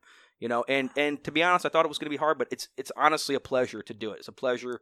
I've got pretty good kids, but it's a pleasure to give him, to continue to pile on this responsibility, letting him take the car and then letting him, drive out to here or there, letting him go a place with his girlfriends, with his girlfriend. He's not that awesome. But it's, to me, it's like, it's almost like a pat on my own back. You kind of sit back and you're like, that's right. I raised my kid good enough that I can send him out into the world and he comes back safe. And, that's how it's supposed to work. And it's a great feeling. You can't shelter your kids. Yeah. And people nowadays, the helicopter parents, so to speak, they try to do that. They try to just keep them in a bubble their entire lives and never let them experience anything or think for themselves or do anything else. They want to just hover over them and just take care of their little babies. And I remember hearing in a podcast a couple of years ago from Doug Larson, the Barbell Shrug podcast, he said, It's like, we're not raising kids. We're raising adults who are going through childhood. Mm-hmm. Like, you have to treat them as such. Now, granted, obviously, when they're children, you have to be there to nurture them and take care of them and love them and do those kind of things because they can't support themselves. It's not like they're 6. Okay, now you're all right, buddy. Get out there in the real world, get a job, and get your own house. Like, no, you don't do that. But you're obviously trying to raise responsible adults. You teach them a little bit at a time. Absolutely. Just small. That's what I'm saying. You got to start small in everything. You've got to start small, and I think that coming full circle back to that parade, unless you've had extensive conversations, I just don't see it being a responsible, it's too much. It's too overwhelming for an 8-year-old brain. I agree. And and I know we haven't even gotten into this yet, but there are people that are literally medically and chemically transitioning their children at that age. So now, it's ludicrous. It's just ludicrous. So now you're talking about now I will come and say to you, no. Right. Now I am going to say you're not going to pump an 8-year-old kid full of chemicals. A kid. Right. You got kids when they're 8-year-olds. They want to be astronauts. Right. They want to be. They want to be president. They want to be fucking Batman. Okay. If a kid wants to be a girl. He may maintain that feeling all the way up until he can do something about it. That's fine. But you're not going to tell me that when your 8-year-old kid says, "I feel like a girl. I like wearing pink," you're going to start injecting him full of chemicals. Right? No, see, this is something that was brought up when Cody originally started talking about this, and this is what I like about it, because the parade started it all, and then we got into talking about this. The book I'm reading right now is The Coddling of the American Mind. Yeah. It's how good intentions and bad ideas are setting up a generation for failure. He was talking about that, like we were just talking about the hormone stuff there, where we were discussing that a little bit. Yeah. That's what made me think about all this, because I'm reading about this in this book, and this perfect topic. All this stuff it all came together at this perfect time, I hope for any reason. You got to let your kids go fuck up so they learn stuff. If I ever told any of you guys for any reason whatsoever that I'm taking my 11-year-old daughter to the doctor to get filled with hormones, for whatever reason, I hope you guys would kick the shit out of me. Right. I hope you would tie me to this chair and kick the shit out of me. Because there's a point talk when some sense into me. There's a point when regardless of what it was for. It's like, at what point is that child abuse part taking effect? You're changing you are their not body. allowing your child to be a child. So taking them to a parade like that started this whole thing where they're walking around or whatever. Yeah, okay, fine. That's not a problem. It might be educational. Maybe that's what they were really doing. Maybe the kid wanted to participate. Whatever. We don't know that. Participating, stuff. I think, at that young of age, they can't really decide that. Because right. again, we've talked they think about it's a cartoon. Yeah. They think it's fun. But we also need to explain to these kids that's okay. And right. Other people choose to live that way. We need to love them anyway. We're all different. That's fine. Yeah. There's nothing wrong with that. Yeah, but when you start physically altering their mind or their body or whatever. To me, this one's quite simple. It's if your little Bobby says, I want to be a girl, and he's 8 years old, fine. Right. Let him get dresses. Yeah. Let him wear pink. Let him grow his hair. I don't care. Who cares? Let him be him. Right. And we should love that little boy. If he wants to be called a girl, why don't we call that little girl for who they are? That's fine. But to give them hormones and actually change their genetic makeup, is ludicrous. Right. Now, that's fucking Nazi Germany. If they're 30 years old and they've lived that way for their entire lives and they want to do it, then light it up. Do your thing. Right. I will love you to death. That's awesome. I was always under the impression growing up in my life that it was 17, 18, you start to, or 16, 17, 18, 15, whenever the hell you start working, you get the jobs, you start working, you're doing your own thing. Mom and dad aren't hovering over you like we said with the helicopter stuff.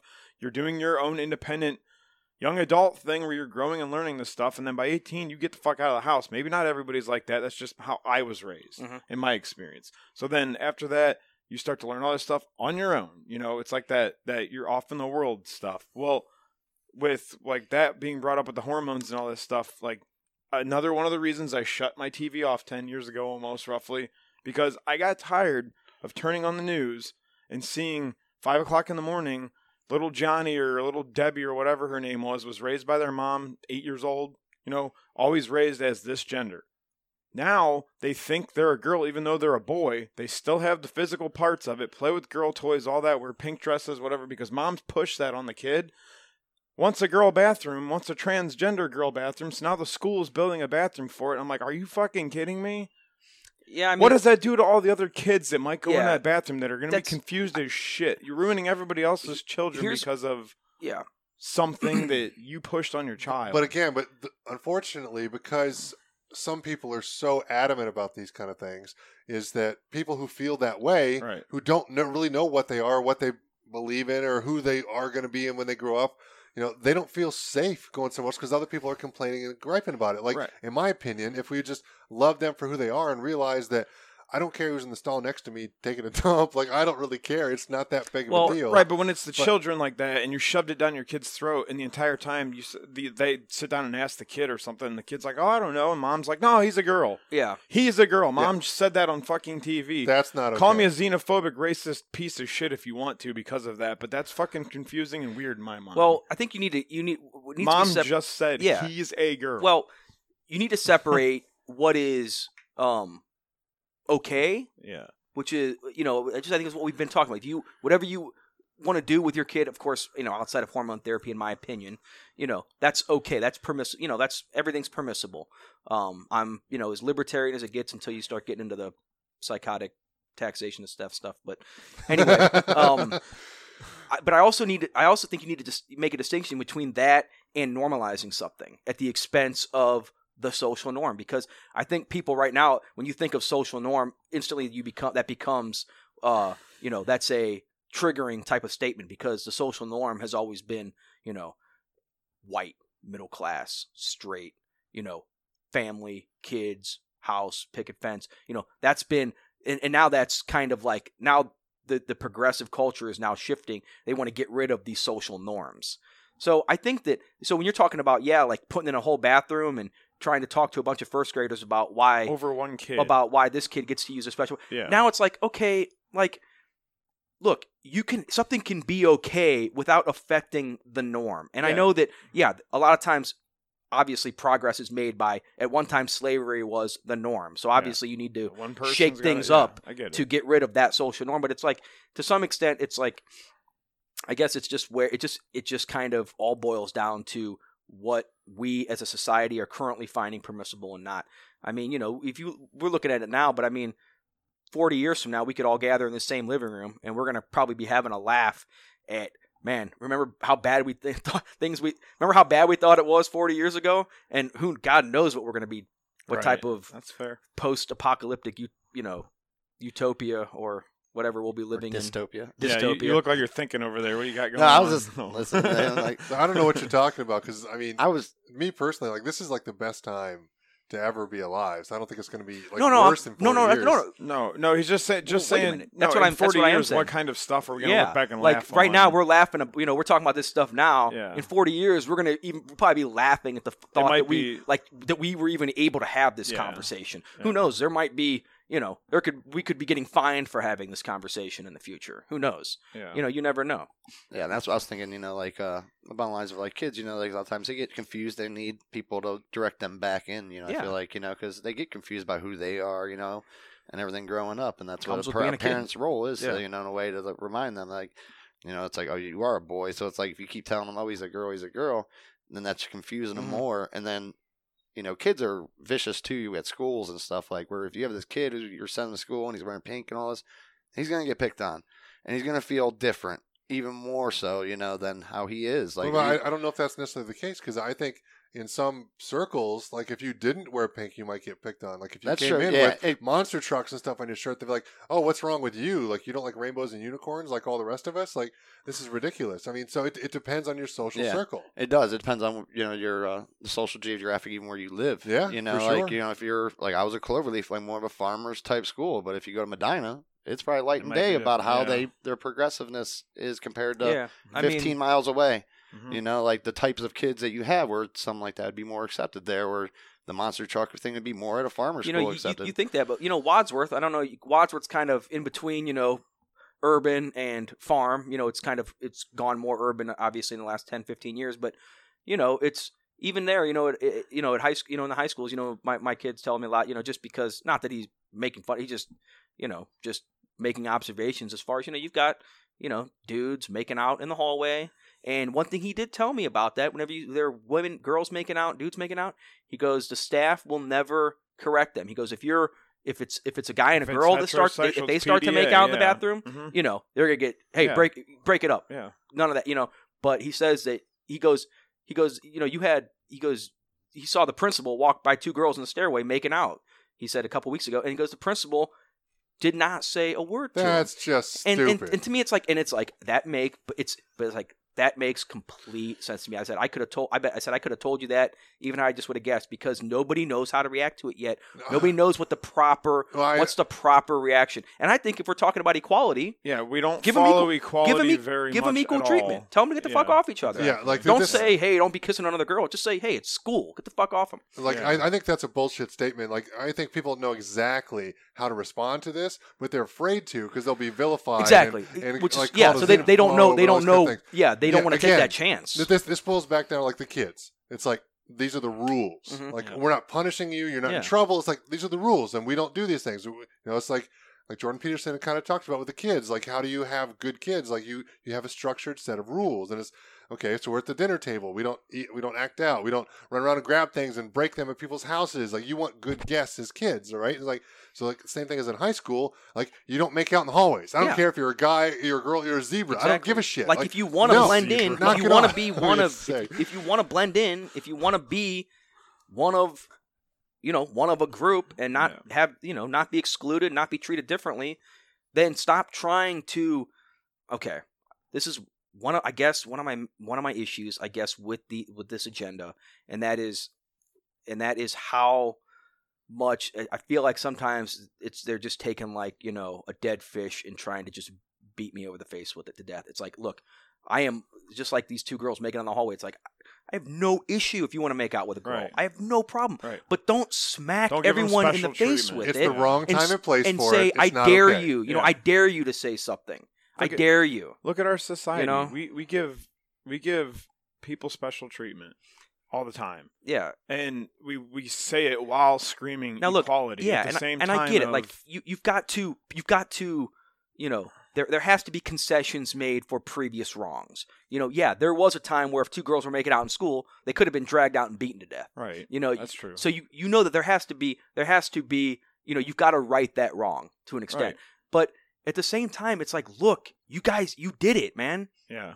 I know that we're not there. Of course, there's always going to be the freaking, Nazi who's out there looking to, beat somebody down for being homosexual. Of course, those people are. Just like there are people out there that are looking for black people to mow down, or Jews or Arabs. Okay, anybody different. Those than people them. are always going to be out there. But look, for the most part, like for normal society, you guys did it. You won. Like you can get married. You can get all the tax benefits. You can get all you as they should be able to. Yeah, I mean, every church I've ever gone to, or any church that I would care to go to, have a seat. Please have a seat. And if I'm in a church, it's gonna tell somebody to stay away because they came there with their their partner of the same sex. Yeah. That's gonna be the last time I'm gonna be at that church. Okay? It's like, so in that sense, look, you guys did it, and we're trying our best right now as a society. We're trying our best to acquiesce to you guys and to right these old wrongs. But at some point, it's like, stop fucking taking, stop slapping me over the face with, like, I get it. I respect you guys. I do. You don't have to put an 8-year-old in a G-string on stage to get me to accept it even more. Okay, I already accept it. How do we go about trying to fix this other than just doing talks like this? Doesn't it start with the governmental shoving in the face of people? The one big thing we have to remember here is that society is very much like the big pendulum, right? Yeah. And sometimes it's swung over too far, which is like what Andrew was just talking about, whereas, not too long ago, you're right. Like these kids might have been completely vilified and beaten, or all and you kinds have of to acknowledge that. For these two girls making out, that was just not accepted. Whereas now we have to realize that obviously that is okay. They're human beings; they can do whatever they want. That's fine. There's obviously a time and a place for it. School's not that time or place. When there's rules at school, so now the pendulum is swung a little bit too far on the other side, where they can get away with it because everyone is too much of a coward to stop it and say, no, you can't do that because well, you're just xenophobe, or this is a problem. Oh my God! Well, a teacher especially can probably lose their job because if those kids go home, like, oh, they yelled at me and Stacy for making out, and then the parents come into school and create a big thing. How dare everything. You are a homophobic teacher to stop them from doing what other kids do. But it's like, no kids are supposed to be making out at school. But I could see how a teacher would be like, I'm not touching that. Exactly. Yeah. I'm not touching that area. Yeah. I love about this is like I was saying with the book, when I found out what the term helicopter parent was and I started researching that more. I was talking with my wife not too long ago, and she has a friend she went out and had some drinks with who is an intervention specialist. Really didn't know what that was. I remember intervention from high school, but then I was kind of talking to her about it, and like, she's mad right now because all the shit that they're sticking on her at the school. So like the intervention is the people with the LD or the deficiencies in the classes, or the people the kids that have shitty fucking parents that don't do anything in their life, and the kid's been in school maybe 6 days out of the whole year or whatever it is. So then this person gets stuck with trying to tutor them back up, get them back on the pace, and get them back to where they're good. You're shoving all that on this one particular person. Maybe they're so overwhelmed because they have 10 or 20 people. Well, I mean, schooling isn't supposed to be about raising our children. Right. And it's a start, but parents are supposed to do that at home. Right, but that's what this whole parenting thing is. If you don't parent at all any bit of your child's life, like what are all the repercussions, especially with school? Because then that might affect the intervention specialist at school. Could be helping this person who's really at a loss because they don't have a parent, they live with grandma, whatever. They really do have a big deficiency where it's not just their parents suck. She could be working with them more than working with Johnny dipshit because his parents don't want to be in his life or they're terrible people. Yeah. But like I started looking more of that stuff up, and like I said, the intervention specialist, the helicopter parents, all these terms I didn't really know what the hell they were. I found a couple of YouTube videos where look up the 31 most helicopter parents or something like that. There's somewhere there are people were going into job interviews with their fucking kids now. Yeah. And then like you hear all these businessmen or like HR people telling their side of the story that they heard. Like, this person's 30 years old and their parent came in with them. Why didn't they get this job? Or a 16-year-old or 18-year-old, and they're like, no, we just automatically turn you away because your fucking mom walked in and said, can I fill in for him? His scheduling conflict didn't work out with your interview. I see that a lot. You're not going to get it. I mean, that's what I mean. It's real. I'll see it more in the sense of, because what I do, I deal with young kids. So I see it more in the sense where parents will come in, young parents, with their young kids, and then they've got their parent with them, like saying, like, what do I do? How do I mom? How do I mom here? And then she's got to have her. And let me say this, I feel if you have that support system, that's great. There's a lot of these single parents out there that don't even have that. They're literally winging it, and they pretty much the only. And Matt, you made a good point where we can't depend on the schools to raise our kids. Sometimes that's the only other recourse a single parent will have is they've got me at home, and I'm already working a full-time job. So when at the end of the night, I'm not exactly in a mood to parent to the best of my ability. Right. And then the next day they're at school, so it's like that's the fact that they're just kind of saying, some of that is like tough shit. You had the kid. This is your responsibility, and you got to own that's up to true. that. But that's just not. It's just not the reality. And I know, and I understand that, but it doesn't mean that it doesn't need to be. Yeah. No, but I just don't know how you get back there. How much of that? That's an excellent question. How much of that common sense and repercussions and consequences thing ties into every little thing we could talk about? Parenting, abortion, all these other topics that it's like, if you'd have thought about it, or you'd have made a decision, and then you'd have accepted the consequences, good or bad, and you'd have moved on. That's learning in life, is it not? Is that not like typically how it works? Yeah, supposed to be how it works. I mean, we got going on over there. He's looking up like, It's like calling him out. Like, let's. Hey. No, it's good discussion, right? I was thinking about how my parents I was reading what Andy said there about like his parents. Like you work all day and all that. Like my parents, they worked, and they didn't do so much more of the parenting thing, but to them the parenting was they provide me with food. Yeah, they gave me they're providers. A purpose, like a job to do at home, like for the farm to help contribute. They made sure I had dinner on my plate. They made sure I took a shower for my clothes were clean. My mom made sure all that. That was her parenting, and they, I guess, in their way, they kind of like did it hoping we'd see it and then reenact it off of them instead of like where some parents like they have to drill it into their kids, like, with the discipline and all that. Yeah. And sometimes the kid responds better to that, or a parent that sits down and talks to him more about, other stuff instead of just like, hey, I'm doing this for you, and you should watch how I do it so you could do it. Because I feel like I had really great parents, but they weren't like the sit down, talk to you type. Yeah. Like, how you feeling? Not like. I mean, they obviously probably were when you needed that. Yeah. But they're not going to do that all the time. And that's one of the great things of having a good support structure with you. More likely, you probably went to a lot of your brothers. Yeah. You're like, hey, bro, like, this is what's going on. I'm freaking out. Like, how do I do this? And that, because you had that, like kind of role models in your life, so to speak. But if it came down to it, I bet you if you're like, hey, Dad, I need to talk. I'm really struggling with this or that. I'm sure he would have dropped what he was doing, sat down, and had the conversation, and like, met that need that you had at the moment, And then afterwards, like, okay, get your ass out there and go do your chores. You know, but again, like what you're saying, like they were kind of leading by example. Yeah, more old school. And that's what, that's the way and I agree too that they would have, if I would have actually brought it up, like, hey, I have an issue, they would have talked, but they weren't, where some parents are really into their kids' emotions, and which is cool too, in a way.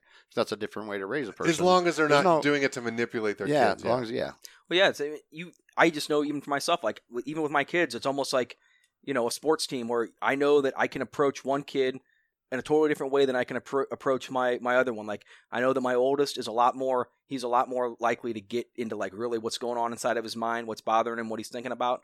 I know that my 14-year-old son, it's like prying teeth just to have a conversation with him, so I have to approach him.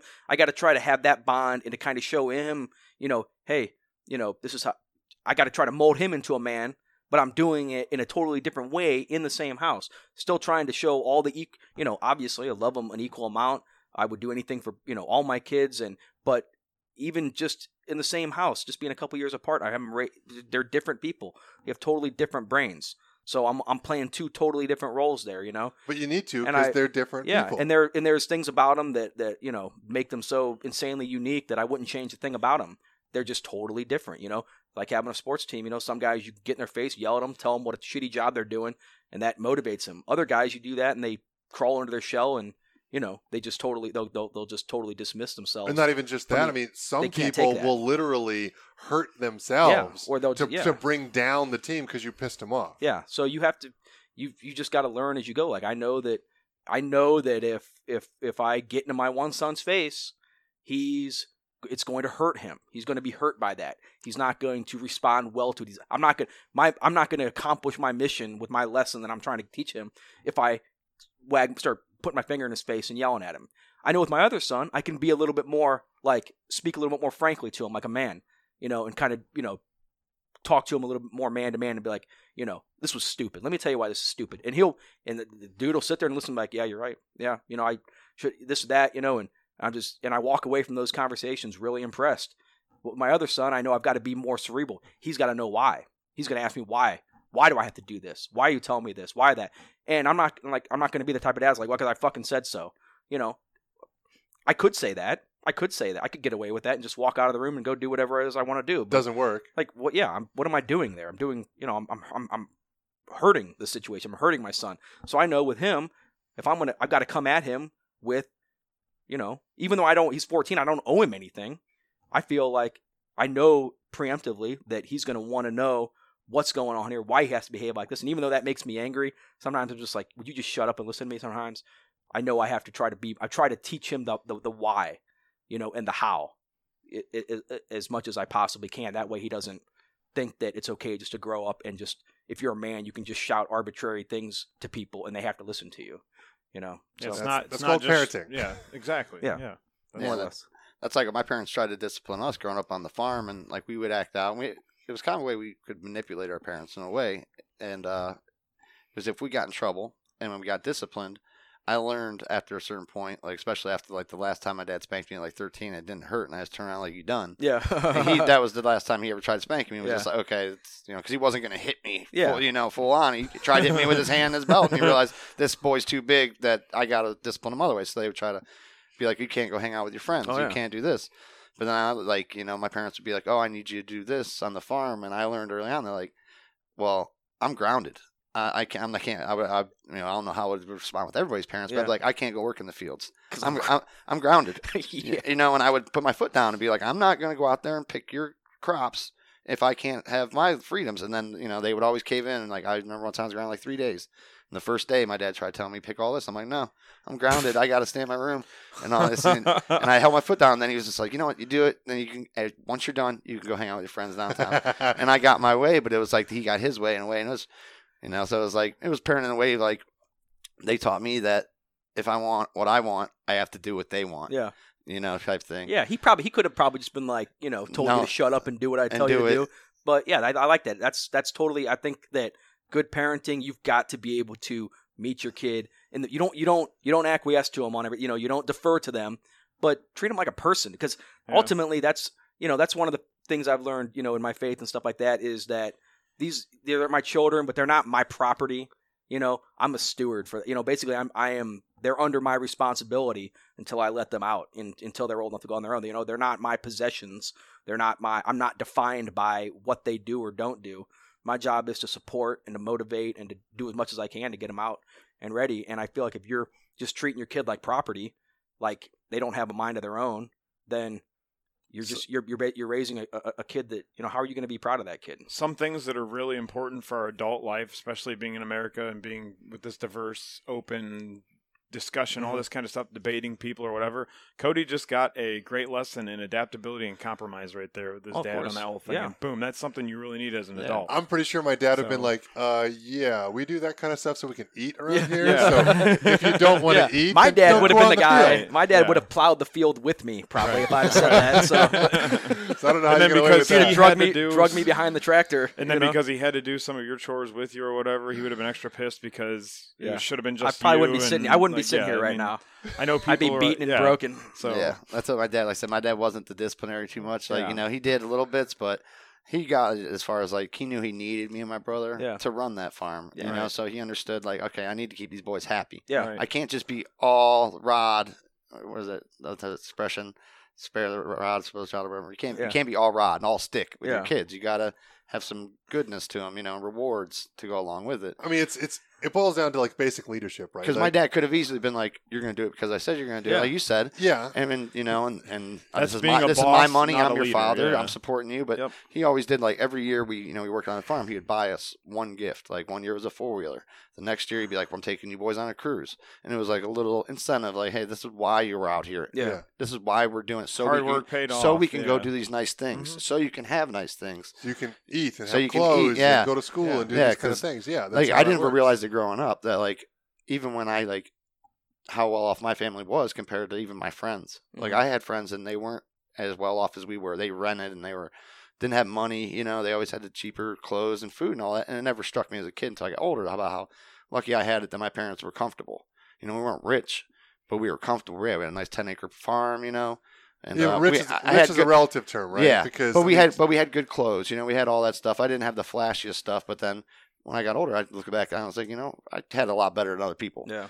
And that's because my parents probably were such hard workers. Like that's the reason that they were able to provide so much, and it helped instill me and my brother a little bit. Like, yeah, you got to have them hard, sweaty days to get the nice days.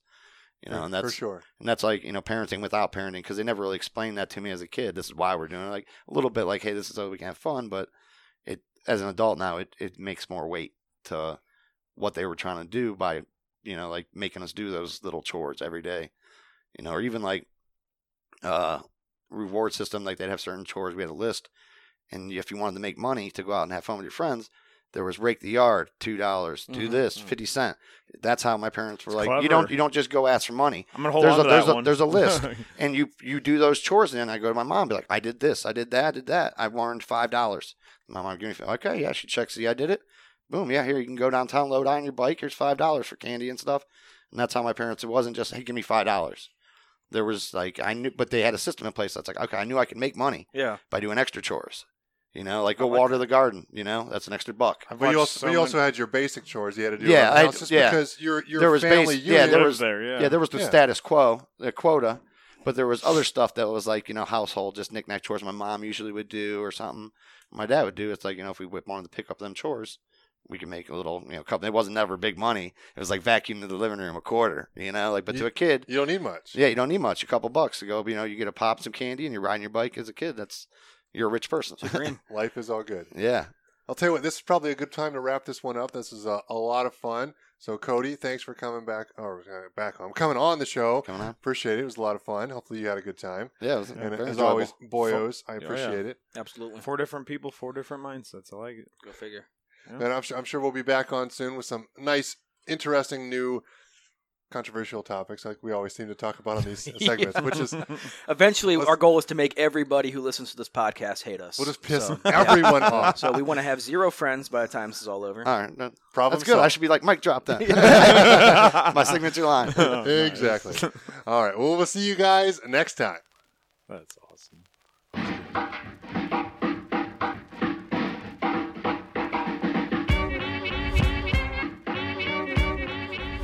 All right, well, that wraps up another fun episode. It's always good to sit down with those two, and then we seem to be having guests recently, which is kind of fun, and it's always good to have another opinion on the show, because I'm sure you guys get tired of hearing just, obviously, me blabber on, but probably just the three of us as well. So we're definitely going to keep doing this and bringing on more people, but there's also going to be other times where it's just the three of us, and we're just going to sit down and bullshit and have a good time. And well, I really look forward to those. It's always good to get to see those two and hang out and have a good time. So we're definitely going to do some more of that as well. If you're still listening, thank you so much for all your support with the podcast. I still need everyone's help. Let's get the show out to some more people. Share it with your friends. Share it on social media. Talk to people about it. Let's get more people listening. And please, please, please go out to Podbean, iTunes, and Stitcher. Let's leave the show some 5-star reviews, because that really helps the show get seen by, well, not seen, listened to by new people. Well, that's all we have for this week. We will see you guys next time on Uncensored Humanity.